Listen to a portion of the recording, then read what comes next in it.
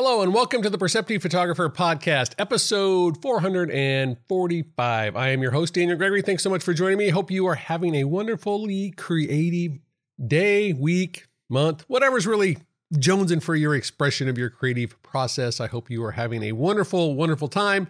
And if you're not, don't worry, the creativity will come back. It always does. When we stress that we've lost it for life, it always somehow seems to find its way back home. This week's podcast is brought to you by, yet again, me and my classes at the Photoshop Virtual Summit 5. So the week of October 30th through November 3rd, you can join me and a bunch of my other friends and colleagues for some free Photoshop training. And it's a great time to do that with lots of new tools, opportunities for finding new ways of using Photoshop and the tools of Photoshop to make your artistic endeavor a little bit more interesting, which in some ways ties in today's topic. So head on down to the show notes. You can get a link there to register for a free pass, or if you want the content for the rest of your life and all the great bonus materials, you can sign up for that VIP pass. In today's podcast, I wanted to talk a little bit about sort of an interesting intersection that I am been thinking about a lot. I want to say recently, but it's probably been sort of percolating for a while. And that's this notion of that gear doesn't matter. And I hear that a lot. Gear doesn't matter. And in the sense of gear doesn't matter because, yes, I can go probably pick up any camera and I can get a good photograph out of any camera. A camera from 100 years ago, a camera that's going to be invented in 5 years. It comes down to, how's my sense of understanding of my eye, the subject matter, what's my expression, what do I want to say, how do I want to say it? That gear in some ways doesn't matter. However, gear in some ways does matter. And I think it's an interesting sort of intersection when we think about how does gear matter? And in the gear world, I'm putting a lot of things in the gear bucket. So I'm not talking just about a camera lens, a light, a reflector. I'm also throwing in there Photoshop, Lightroom, computers, anything we use to ultimately achieve the external vision of our photograph. And the reason I think that gear matters and gear matters a lot is that the gear ultimately defines and dictates the aesthetic and look of that particular image. So stick with me for a second. I'm going to tell you a little bit about a process that I use that I think quickly illustrates this. So one of the things I still do is I still print a lot of historical processing methods. I still print in platinum, palladium, calotype, cyanotype sometimes. I'm playing with xiotypes. There's a bunch of different old historical processes. And in that process, they're all contact prints. What that means is that the negative is put directly in contact with the paper that has the sensitized surface on it. And that is then exposed. So your final image in a contact print is the size of your original negative. So if you're shooting 4x5 film, your final print size is 4 inches by 5 inches. If you're shooting 5x7, it was 5x7 images. That statement of gear matters really comes into play there because if I wanted a larger image, my only option, because of the contact printing method, is to create a larger negative. That's it. That's the option. I don't get to fake contact print through an enlarging method. So the gear does matter. It ultimately sort of dictates and defines that process. In the same way in the digital space, once I make the decision that I'm going to work in black and white, if I'm shooting a non-monochrome camera, the sensor is going to capture color, and that color can then be converted to black and white. I'm afforded a certain level of flexibility. So in this contact printing world now, I can use my digital camera, capture a color image, convert to black and white, and then using a digital negative output process, I can produce a negative to contact print in basically any size. So I'm no longer confined to having to shoot a large format camera at 4 inches by 5 inches or 8 inches by 10 inches. I can now create interesting aspect ratios. I can change all sorts of elements of how that photograph's ultimately going to be presented as a physical print by changing the gear that I use to create the image. The gear does matter. It makes a big difference in how I'm able to achieve the vision and process for what I want to do with the photograph. So there's a little example where how I think gear does matter. So one of the things that's also on the sort of flip side of that coin is that there's a lot of times where we think about gear and we think about equipment and we think about the tools we use. And we think about them longingly for things that we want and things that we wish they did. And in many cases, the tools already do what we want. The reality is it's in the bucket of the three buckets. I know what I know what I don't know, and I don't know what I don't know. They're in the I don't know what I don't know bucket. There's a lot of times Lightroom does Photoshop on one, Capture One, whatever tool you're using. They do some pretty amazing things. And if we don't understand how the tool works, we don't understand how the gear works, we can't actually successfully get ultimately created the photograph we want. We end up settling for something that we then feel like is good enough. So again, the gear does matter because we have the right gear, but we don't know how to successfully use the gear. We haven't, quote unquote, spent the time to read the manual, to practice, to take a course, to learn how that tool works to achieve the ultimate vision for what we want for the photograph. Now, both of those are sort of different sides of that same coin. We have process that defines, ultimately, we have to use a process. We have to use certain gear, certain equipment to get the end result we want. And we have certain gear that doesn't get us the result we want, but it's not the fault of the gear. It's sort of the fault of our own understanding of how to operate the equipment and the gear. And I think that's sort of where a lot of us sit, is that we think about equipment, we think about gear as a question of, well, if I had better equipment, if I had more gear, if I had different gear, I would be more successful in the achievement of what I want. And that question is probably true some of the time. There is certain times where there is certain gear that does certain things. If you want to do, say, time-lapse photography, an intervalometer going to make that work a lot better, a lot more efficient, and you're not going to have to worry about camera shake and a bunch of other things. If you want to do work and you need super sharp photographs, a tripod is going to make a difference. A lot of us would like to not have to use a tripod, but it's going to make a difference in creating super, super sharp, stable photographs. Equipment does somewhat matter.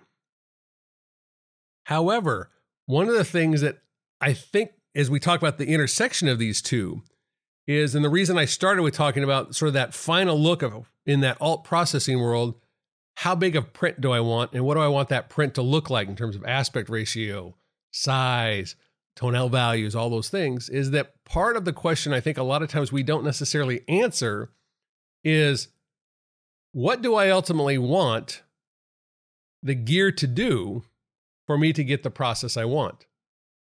If I'm converting to black and white, like people ask me all the time, like, well, what tool do I use to convert to black and white? Well, I've got about 17 ways to convert to black and white in the digital darkroom. Of those 17 options, I try to experiment with several of them sometimes to try to get to the right one. If I'm shooting film, I have 3 or 4 different types of black and white film I work with. They have a different aesthetic. They have a different look. They have a different sort of feel to them based on the grain structure. They're based on the dynamic range, the contrast that the film creates. So I'm thinking a lot about, what do I ultimately want that feeling to be of the final image? So as we think about how process and gear ultimately define the look of that photograph, I think that's really important for all of us to recognize that the decisions we make about equipment, the decisions we make about gear, the decisions we make about processing photographs are the things that ultimately define how those photographs look. We might choose a tool because it's easy for us. And that's the underlying reason we pick it. Oh, I understand this tool. I've used it for years. I know what it does. It makes it super easy. I'm not getting the aesthetic and the look I want out of my photographs, but that tool is easy. That's the time where we think about, I need new equipment. I need new gear. It's because the processing tools we use, the capturing tools we're using, are no longer affording us the ability to get what we want out of our photographs. Do I need a 100 megapixel camera if I'm never printing large? I'm only doing social media? Probably not. Now, I might want one. I might love the tonal values, the detail, the sharpness. I might love a lot of parts of it. But in terms of, do I need it? Is it in service of creating something more to my voice and vision or not?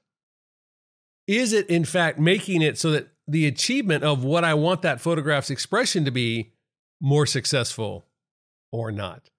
And I know for me, that's been one of the challenges, is that I look at new equipment and I think, wow, it's faster, it's lighter, it's brighter, it's got bells and whistles that I will never use. But man, if I ever did need that bell and whistle, I've got that bell and whistle. And I look at all those pieces, I look at all those components, and it's easy to be drawn into that. But again, what's the purpose-solving question What is the reason and how that gear is going to then shift your process? Because that's the other piece. Every time we add an additional component, an additional Lego, additional block into the castle we're building that is our photography world, we add additional complexity. That complexity may not seem that big on the surface, but when we add one more plugin, we add one more tool, we add one more component, those all become more and more challenging for us to then figure out when and how to incorporate those in a successful way. And so I think one of the things that we do is we need to step back a little bit and recognize that a lot of the things we probably want in our processing and in our images already exist in the equipment we have and the equipment we use. Now, we may not know how to do it. It may be in the bucket of I don't know what I don't know. But that's a different space. That's a question of, does Lightroom do XYZ? Does ON1 do this? Can Silver Efex create this look? Do I need to go buy some magic plugin? Do I need a different class? Do I need a different tutorial? Do I need to upgrade my computer because, wow, it's been 7 years and some of the features that exist in Lightroom don't actually show up inside my computer because my computer is too old. And yes, I know it's terrible that they make us upgrade, but that's sort of the way things are. As we think about this approach, are we using the tools? Are we being successful with the tools? Is it allowing us to make the look of the photograph the way we want?